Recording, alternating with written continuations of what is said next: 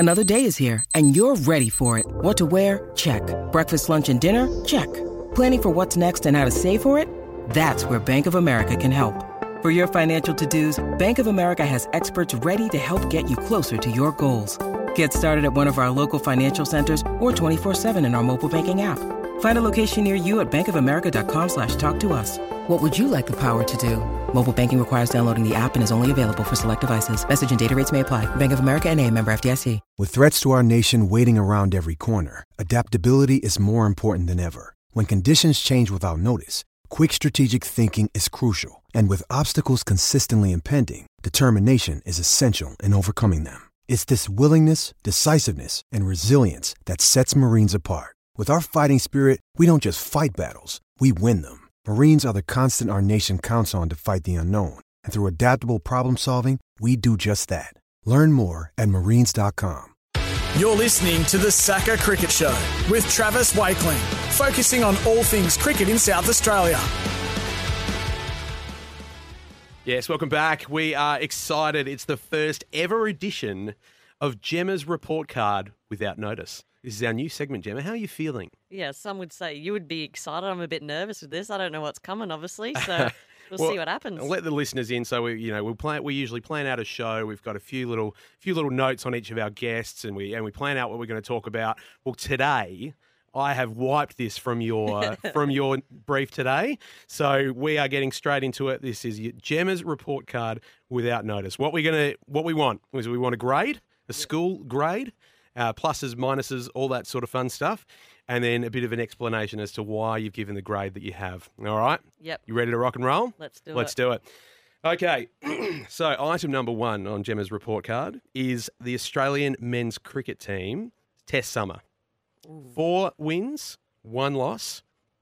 A very exciting loss, which I think most of us Australians were absolutely okay with. But what did you think of the summer, and where would you grade that?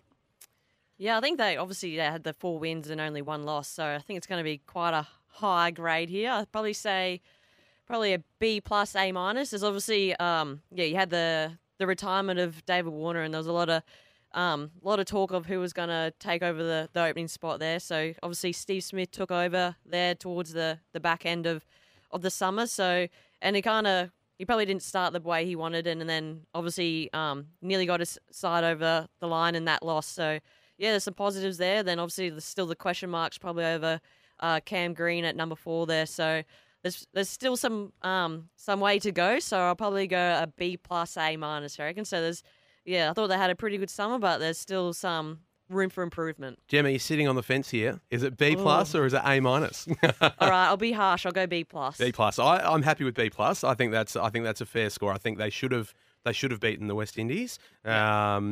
So I think B plus is a fair score. So great start, Gem. All right, now you've briefly mentioned it there, so I'm going to bump it up the order. It was a little bit lower down. I actually had it at number 4 in the order, funnily enough. But Cameron Green's Test return, what are you marking it?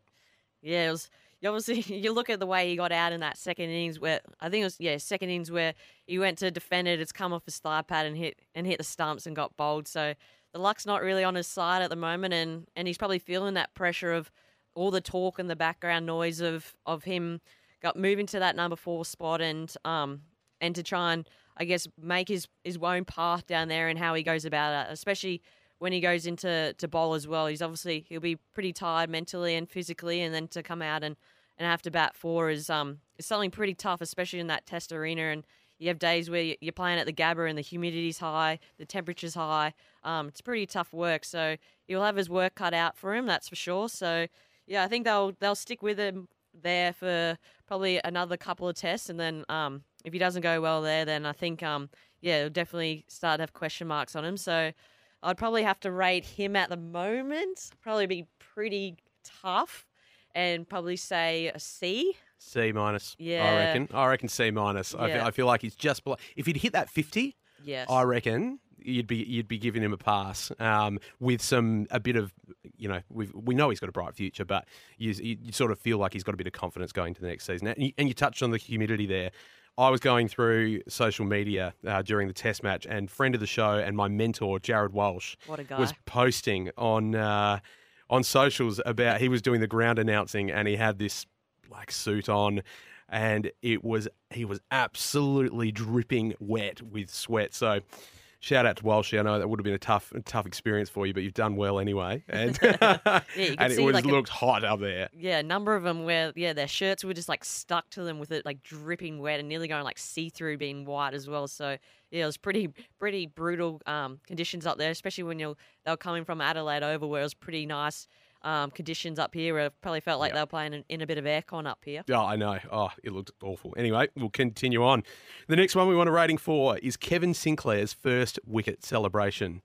Yeah, I rate it. You saw it? Yeah, I know a few people out there are a bit skeptical that he could have got injured doing it, but man, I love the leap. He probably didn't stick it very well, so but his leap out of that to actually do the flip was something pretty incredible. So I'm going pretty high. Like, first wicket to get Uzi, who was Test ICC Player of the Year, is something pretty special to get that. So I'm probably going an 8, especially because he was getting quite a lot of tap from Alex Carey to begin with. Like, his figures weren't great to start off with. Like, he was having a pretty rough debut to then stick it out there and bowl a pretty nice delivery to get Uzi out is pretty special. And that celebration was it was something pretty cool. So you've given him an A. Yeah. There's obviously room for improvement because we didn't give an A+. How do you think he could have landed it better? Is that the room for improvement there? Yeah, the landing, he just probably didn't stick it very well, but everything else was pretty good. But yeah, he probably would have been a bit nervous too. Obviously doing that, he didn't want to get injured. But I think there's still a little bit of room for improvement with the landing. But it'll be interesting to see when he decides to bring it out again. Absolutely. Well, our next one's a very cricket-focused one, but we love talking about Bazball here in Australia, even though we haven't subscribed to Bazball yet. But Bazball is on show in India, and obviously they had a win in the first game. But what do you think, Bazball in India? What's your grade there, Jem? Yeah, there was obviously a lot to talk about, especially in the media going over to India. Obviously, it's always tough conditions for all teams going over there and playing. And, I think everyone's been very interested to see how they go. And, they got up. So they obviously got another couple of tests to go. So it'll be very interesting. Obviously, India have come out and had to make another couple of changes with injuries as well. So the Bazball could be flying again. So I just don't want to hear about it. I know. It's just annoying. I think especially too because it is obviously England and we're not really great counterparts with them. So when you see them doing well and winning in those conditions, it's very frustrating. And then obviously they come out and keep claiming this Bazball. It's even more frustrating for us Aussies. So I think I want to be.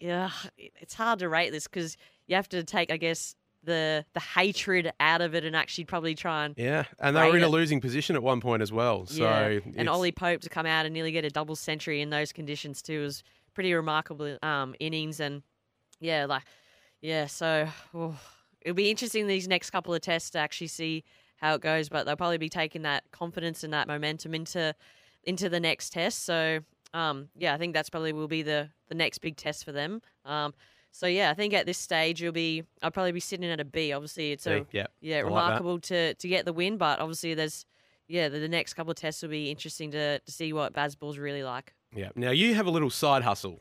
You make coffees on the side. You love your work as a barista at Jenny's Bakery. Yep.